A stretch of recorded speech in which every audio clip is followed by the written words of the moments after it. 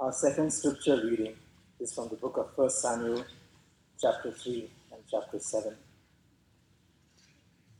Now the boy Samuel was ministering to the Lord in the presence of Eli, and the word of the Lord was rare in those days. There was no frequent vision. At that time, Eli, whose eyesight had begun to grow dim, so that he could not see, was lying down in his own place. The lamp of God had not yet gone out, and Samuel was lying down in the temple of the Lord, where the ark of God was. Then the Lord called Samuel, and he said, "Here I am," and ran to Eli and said, "Here I am, for you called me." But he said, "I did not call. Lie down again." So he went and lay down. And the Lord called again, "Samuel." And Samuel arose and went to Eli and said, "Here I am, for you called me." But he said, "I did not call, my son. Lie down again." Now Samuel did not yet know the Lord, and the word of the Lord had not yet been revealed to him. And the Lord called Samuel again the third time. And he arose and went to Eli and said, "Here I am, for you called me." Then Eli perceived that the Lord was calling the boy. Therefore Eli said to Samuel, "Go, lie down, and if he calls you, you shall say, 'Speak, Lord, for your servant hears.'" So Samuel went and lay down in his place. And the Lord came and stood, calling as at other times, "Samuel, Samuel." And Samuel said, "Speak, for your servant hears." Then the Lord said to Samuel, "Behold, I am about to do a thing in Israel at which the 2 ears of everyone who hears it will tingle. On that day I will fulfill against Eli all that I have spoken concerning his house, from beginning to end. And I declare to him that I am about to punish his house forever for the iniquity that he knew, because his sons were blaspheming God, and he did not restrain them. Therefore, I swear to the house of Eli that the iniquity in Eli's house shall not be atoned for by sacrifice or offering forever." Samuel lay until morning. Then he opened the doors of the house of the Lord, and Samuel was afraid to tell the vision to Eli. But Eli called Samuel and said, "Samuel, my son." And he said, "Here I am." And Eli said, "What was it that he told you? Do not hide it from me.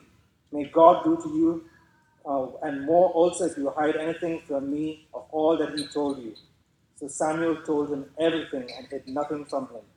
And he said, "It is the Lord. Let him do what seems good to him." And Samuel grew, and the Lord was with him, and let none of his words fall to the ground. And all Israel from Dan to Beersheba knew that Samuel was established as a prophet of the Lord. And the Lord appeared again at Shiloh, for the Lord revealed himself to Samuel at Shiloh by the word of the Lord. And Samuel said to all the house of Israel, "If you are returning to the Lord with all your heart, then put away the foreign gods and the Ashtaroth from among you, and direct your heart to the Lord, and serve him only, and he will deliver you out of the hand of the Philistines." So the people of Israel put away the Baals and the Ashtaroth, and they served the Lord only. The word of the Lord.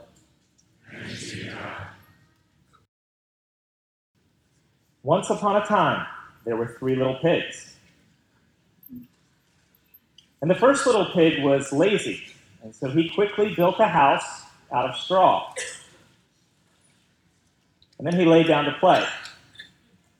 Second little pig wanted to have fun, so he quickly gathered some sticks, made a house as quickly as he could so that he could dance and sing and do whatever he wanted. The third little pig realized that he needed a better plan. He found that bricks were one of the strongest ways to build a house, and so he got bricks, and slowly, day after day, he built his house and took a long time building up a brick house. Along came a big bad wolf. The big bad wolf, seeing the first little pig, said, "Dinner." The little pig ran into his straw house, and the wolf came and huffed and puffed and blew the house down and gobbled up the pig. Along came the second pig who saw the wolf and ran to his house inside of his sticks, and the wolf came and huffed and puffed and blew the house down and gobbled up the second little pig. Now, when the wolf saw the third little pig ran inside of his brick house. The wolf came along and huffed and puffed and huffed and puffed and puffed and huffed, and nothing happened. So the wolf decided to climb into the chimney, and he climbs down the chimney, but the pig that was inside had started a fire in a boiling cauldron, and the wolf fell into it, and the pig boiled the wolf and had him for dinner.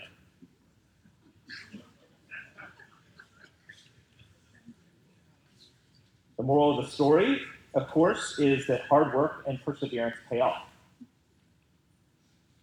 Build your life right, and you'll be safe, and you'll be happy.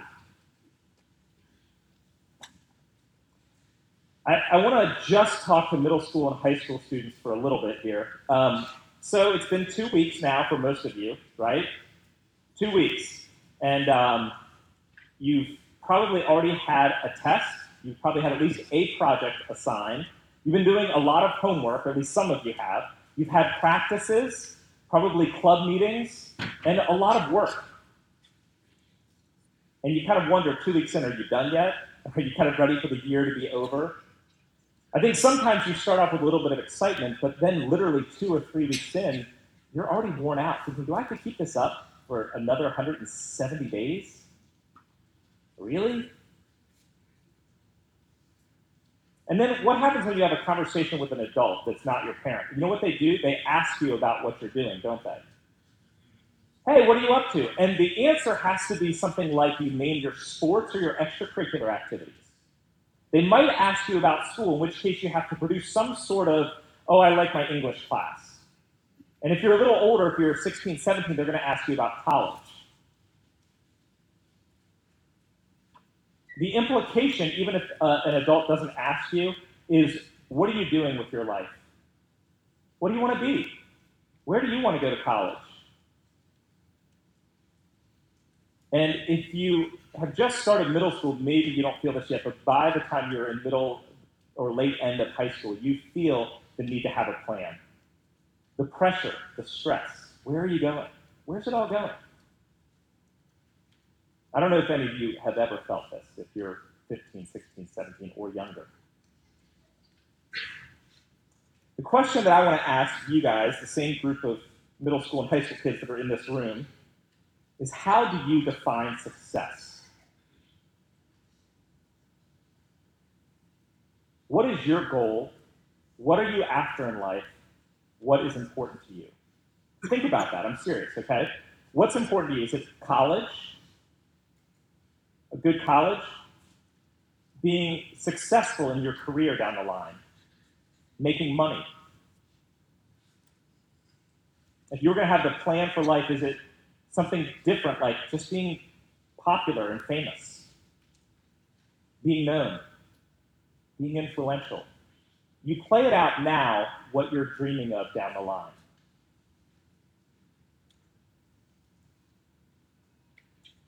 There's a word that we've hit on before here, and it's kind of a funny Hebrew word, but I'm going to bring it up because it's going to come up in some of the readings that we're doing. It's the word kavod.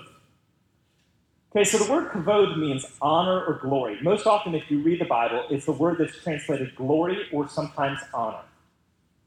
But at its root, there's a Hebrew idea that has to do with something that's heavy or weighty. Weighty, heavy, lasting. Kavod. Okay? And the imagery, and I've shown this image before if you haven't seen it before, is the difference between an oil tanker and a canoe. One of these has glory, the other does not. One of these represents kavod, is immovable, the mover, the other one is not. In a head-on collision, one of these will win.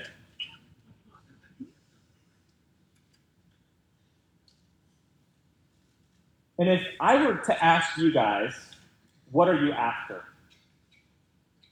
You might say different things. I want to be good at sports. I want to be known for my music. I want to get straight A's. I want to get into this college. I just want to be popular. I want to have more likes on this post. You'll have different things that you identify. But what we're all after and what we all want, whether you're 13 or 63, is we want to matter. It's why we strive to make the team. It's why you want to win the game. It's why you're trying to get A's or get into college. We are desperate to be weighty. We are desperate to be lasting. We want to be the kind of person that matters. The Bible, of course, defines success and what matters differently than most of us do. So we're going to look for a little bit at the story of Samuel's calling and how his calling, God's judgment on the house of Eli, ends up giving us a different picture of what it is to be weighty. So in 1 Samuel 3, verse 1, we read, "Now the young man or boy, depending on the translation, Samuel, was ministering to the Lord under Eli. And the word of the Lord was rare in those days. There was no frequent visions. Now the young man, Samuel, was ministering to the Lord." I don't know if any of you guys have ever had a friend who was really successful at a young age. So Dave, my friend Dave, in 7th grade was already being mentioned by scouts in the major leagues. Andrew in the 3rd grade, he had mathematical pi memorized to the 200th digit. Why? Because that was fun. By 8th grade, Andrew had outpaced all the math that was available, and he was just serving as a teacher's assistant for algebra classes in 8th grade. Can you imagine if Katie Ledecky was in your high school, and she comes back with her gold medals from the previous Olympics? Oh yeah, she's just in my Spanish class, right? Young and having already done amazing things. I remember when we first had kids, we were visiting with some family friends, and one of our kids was, 12, 14 months and was already talking, which was, it's amazing, right?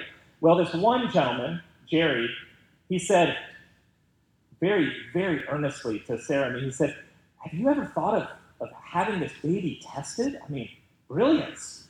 And, as parents who buy into that pretty quickly, we said, "Well, do you think we should?" And then he started laughing at us. He said, "Every parent thinks their kid's gifted." They all think that their little baby is brilliant.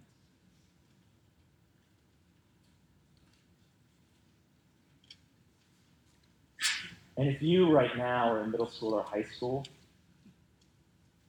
you probably are trying to find that brilliant side of you if you haven't already. Nearly every one of you in this room has been in something that's advanced or AP or honors or travel or select, whether it's music or sports or grades. You've got to be amazing. That's how we define what it is to succeed.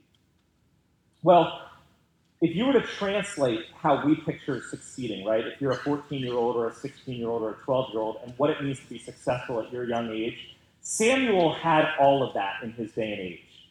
Samuel, the young man, was ministering to the Lord in the presence of Eli.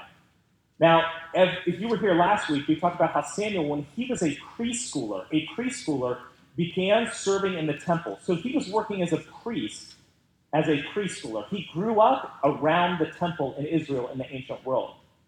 And according to this word that is either translated young man or boy, he's now somewhere between the age of 5 and 30. 5 and 30. It's a wide range.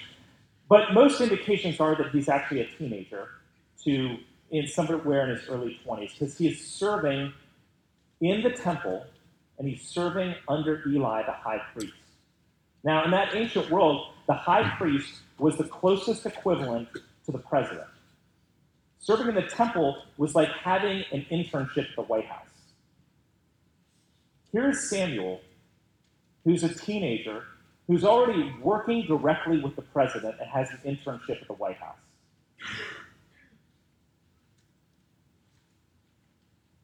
Eli is the most powerful man in the entire nation. And Samuel's the kid who works with him. In other words, both Eli, at the end of his career, who's an old man, and Samuel, who's a teenager, are about as important and successful as you could possibly be. And yet, neither of them seem to know God when he calls. Neither of them seem to recognize when God calls them. Look at the story that we had read just a few minutes ago, starting in verse 2. Now at that time, Eli, whose eyesight had begun to grow dim so that he could not see, was lying down in his own place. The lamp of God had not yet gone out, and Samuel was lying down in the temple of the Lord, where the ark of God was.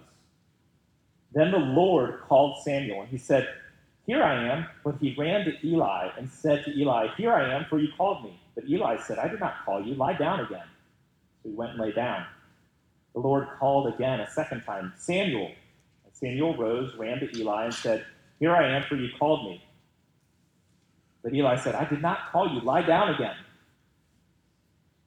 Now here's the problem. Verse 7 tells us, "Now Samuel did not yet know the Lord, and the word of the Lord had not yet been revealed to him." Samuel had done all this religious stuff for years. How did he not know God? How is it that you could grow up in the church, literally living in the church, and not know God? Could you grow up with parents who are Christians and not know God? Grow up being taken to Sunday school and youth group and church activities and not know God? The word of the Lord had not yet been revealed to him. You need to know God as he has been revealed in Scripture and in his Son. And you need to know God. He did not yet know God. That word know is one of two words that could be used that gets translated know. One of the words means know something like you know math or you know Spanish.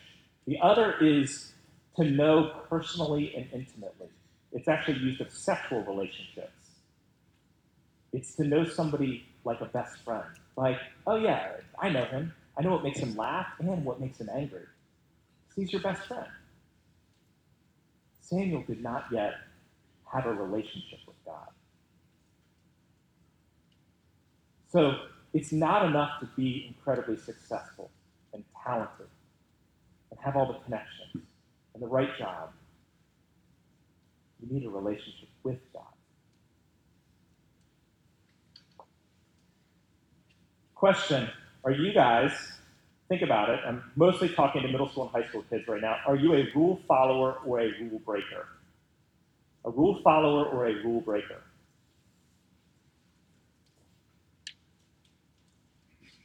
My guess is, if you're from Northern Virginia or have lived here more than 5 years, you are a rule follower. Here's why I say that. I've had 2 opportunities to go with a group of 6th graders on a week-long camp trip with Louise Archon. And both times I observed something that jumped out at me. And this is what it is. And if you're a 6th grader or you ever were, you know this, especially if you've done it recently. Teachers are constantly telling you what to do. It's almost like that's all they live for, is to tell you what to do, and usually that means what not to do. Literally, the teachers were telling them how to hold a plate, how to hold a fork, and how to then put their plate away. And then they kept doing that the entire week. They were telling them what to do. And kids in 6th grade, the groups that I had were all good rule followers. In fact, they were so worried, almost more worried than anything, about getting in trouble, or rather not getting in trouble. And it was over the littlest things. And they were constantly jumping on each other. You know you're going to get in trouble for that. Or disassociating themselves. I had nothing to do with this. And while there's some version of growing out of it, I've also seen high schoolers who are basically rule followers as well. 2 different times I've been at a high school football game when there was a significant victory, and the student cheering section was really excited. This is just in the past 2 years.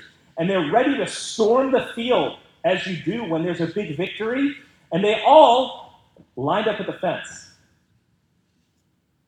and waited for the teachers and administrators to open the gates, to tell them it was now time to storm the field. I've never seen that in my life. Now, in many ways, look, this is good. Because nobody's killing themselves or each other in the process. The referees are able to get off the field. But it probably means that most of us in this room, and especially those of you who are younger, are rule followers. And you've learned, if you want success in this life, you need to work hard, follow the rules, do what you're supposed to do, and it will pay off. Build your life out of bricks, not straw, not sticks. Eli, the high priest, the old man, if there was any such thing as rules or plans for success in that day and age, Eli had it all in the ancient Israel world. You see, today what matters is what you've accomplished. Back then it didn't matter. What mattered was whose son you were, your family name, your lineage and heritage. Well, Eli was the son of a line of high priests. So it's like his dad was president, and his great-grandfather was president, and his great-great-grandfather, so he gets to be president. So it didn't matter how smart or dumb he was, how athletic he was, how good-looking, he was going to be high priest. He had what mattered, which is the right name. And on top of that, he really had done decades of service. He served in the temple, offering sacrifices to enable the people to worship God. He was the most powerful and influential man in the entire nation. If there were any such thing as rules for success in that day and age, he had it. His sons, on the other hand, were very different. They were actually rule breakers. Now, I don't know if you guys, or any of you, are rule breakers, or if you know them. One of my favorite questions to ask an elementary school kid is, what kid gets most in trouble in your class? They always name somebody. They always have somebody in mind who's the one who always gets in trouble. Who are the rule breakers that you know? Well, in my high school viewpoint from 30, 20 years ago, the rule breakers were either the heavy metal kids or the party crowd. Now, those don't fully exist today, but heavy metal kids were those who listened to bands with names like Megadeth, Anthrax, Slayer. They had t-shirts that portrayed skeletons and death and really evil-looking black, scary t-shirts with the names of their bands on them, and they smoked cigarettes. Rule breakers.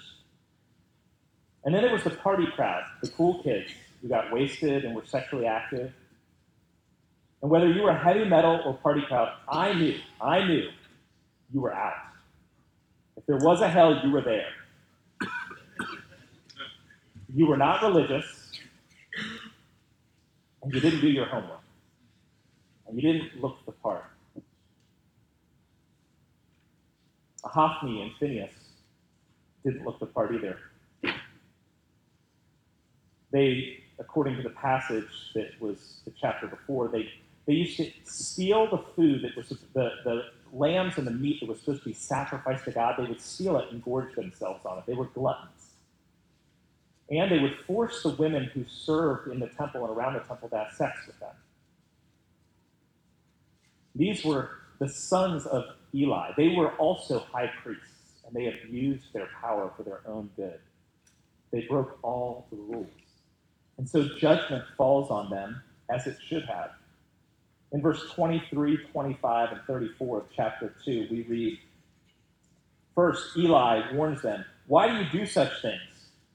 For I hear of your evil dealings from all the people.' And then Eli, the father, warns them again, 'If someone sins against a man, God will mediate for him. But if someone sins against the Lord, who can intercede for him?' But they would not listen to the voice of their father, for it was the will of the Lord to put them to death." And then in verse 34, it's the Lord speaking and says, "And this that shall come upon your two sons, Hophni and Phinehas, shall be the sign to you. Both of them shall die on the same day." The judgment of God was that they deserved death for their disregard of God and his ways. They were rule breakers, and they deserved death. That is actually easier for most of us to buy into. The hard part, or harder, is that judgment falls on Eli and his whole house as well. In chapter 3, the word that comes to Samuel is the prophecy against Eli and the judgment against him. "On that day, I will fulfill against Eli all that I have spoken concerning his house from beginning to end. And I declare to him that I am about to punish his house forever for the iniquity that he knew, because his sons were blaspheming God and he did not restrain them. Therefore I swear to the house of Eli that the iniquity of Eli's house shall not be atoned for by sacrifice or by offering. Eli was a successful high priest. By every standards of that day and age, he had it all, but it was not enough. He had sinned, as we all do, and religion, sacrifices, and offering were not enough to make him right. And in fact, the warning is seen also in verse 30 and 31 of chapter 2, another set of verses that read, Therefore, the Lord, the God of Israel, declares, I promised that your house and the house of your father would go in and out before me forever, but now, the Lord declares, far be it from me. For those who honor me, I will honor, and those who despise me shall be lightly esteemed. Behold, the days are coming when I will cut off your strength and the strength of your father's house, so that there will not be an old man in your house. Eli and all that are associated with you, your entire family line, you will no longer be high priests. You won't even have an old man in your house. You will be forgotten. You will no longer matter. You will not have kavod. You will be light and blown away.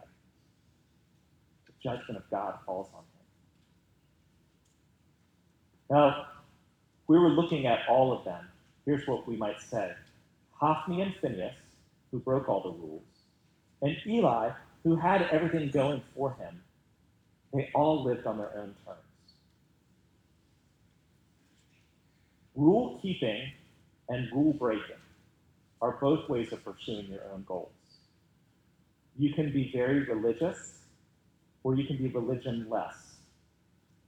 And both are ways to find happiness and success on your own. As Tim Keller wrote in The Prodigal God, there are two ways to be your own Savior and Lord. One is by breaking all the moral rules, laws, and setting your own course. And one is by keeping all the moral laws and being very, very good. Both are ways of being our own Lord. And this is the gospel. All of us are sinful and fall short. We all need a different way besides being good or being bad. We all need Jesus, right? So the Lord calls Samuel. And when he calls, God has a plan for you. Here's what the Lord says in verse 10 of chapter 3. We read it first. And the Lord came and stood calling, as at other times. This is the fourth time. They finally get, oh, it might be the Lord. Let's go back this time. Listen. And the Lord calls Samuel, Samuel. Now, so think about this. If the Lord calls you in the Bible, two things are happening. One, he has plans for you. Two, he wants you to know him. And as we've seen, as we looked at earlier, what matters for success, according to God, is to know and follow him. We are made to be in relationship with God. And we find life to the full only in him, not doing our own thing. But according to verse 7, Samuel did not yet know the Lord. He needed that relationship with God. We talked about that. But this time, Samuel responds. And he says, speak, for your servant hears. I want to know and serve you, God, he says. See, what Samuel does is he responds rightly to God. And that's really what God is asking of all of us, whether you're 12 or 92. When God calls, he wants us to respond as Samuel does, with humility and willingness. And what's awesome about this passage is God is not looking at Samuel's age. He's young. His talents or his accomplishments. He's simply looking at his heart. And if you're actually in this world and you are trying to be successful and you feel the stress of that, you've got to get into the right college, you've got to perform for your team, you've got to make your parents happy, it's very freeing to know that the God of the Bible doesn't want your application. He wants your heart. He doesn't want your resume. He wants you. God chooses Samuel and says in verse 19 and 20 that Samuel grew, and the Lord was with him, and let none of his words fall to the ground. And all Israel from Dan to Beersheba knew that Samuel was established as a prophet of the Lord. In the very next scene, it's actually a couple chapters later that I'm going to jump us to, is when Samuel is bringing his word of the Lord to Israel, and it's a word to all of us as well. And Samuel said to all the house of Israel, if you are returning to the Lord with all your heart, then put away the foreign gods, and direct your heart to the Lord, and serve him only, and he will deliver you. Put away your foreign gods. So, if you want to know how to have the weighty life, the worthwhile life, the brick life, start by putting away your foreign gods. And if you're here and you are actually a middle schooler or high schooler, I'm going to ask you, because normally I talk to parents, but what besides God do you worship? What besides God are you serving? Is it your grades? Sports?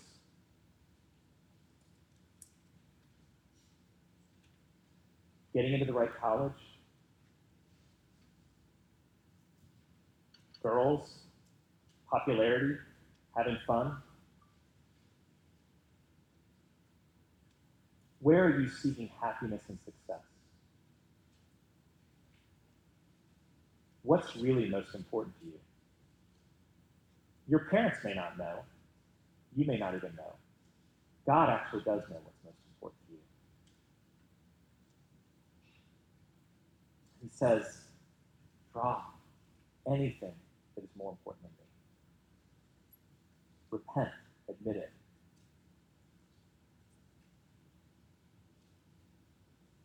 In verse 30, we get this insight into the ways of God. For those who honor me, I will honor. Those who despise me shall be lightly esteemed. The first three words are all kavod, glory, weightiness. For those who make me the most weighty thing, I will make them and their lives matter. But those who do not make me the most weighty thing, their lives will be a fleeting glance, and no one will care, and they will not last. If you live for the glory of God as the most weighty thing in your life, then your life will be weighty. And it doesn't matter if you grow up and never have any money, if you don't get into a good college, if you're never popular, if you're never successful by the world standards. The thing that really matters is your heart with God. That's what makes you lasting. Nothing that we tell you. Yes, do those things. Work hard. Pursue dreams. But in the end, whether you have straight A's or straight F's, it actually doesn't matter if your heart is right with God. If you're the greatest athlete, well, you cannot throw a ball straight. What matters is your heart with God. But if glorifying God is not most important to you, if you are living for anything else, then the opposite is also true. Your life will be lightweight. And it doesn't matter what you accomplish. I don't care how great you are at sports, how phenomenal your grades are, what college you get into, or what kind of career trajectory you are on. Your life will be a pile of straw, and it will not last. It doesn't matter. It will be blown away. Poof.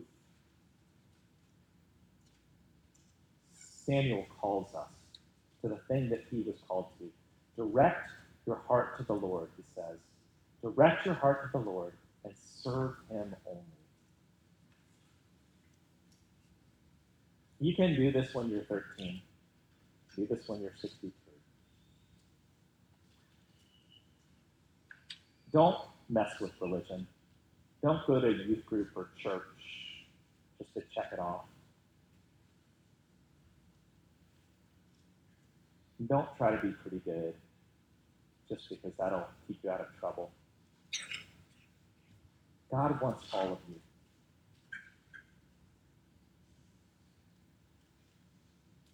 If you don't give him your all, you don't really want him at all. But if you do give him everything, he will deliver you. Let's pray.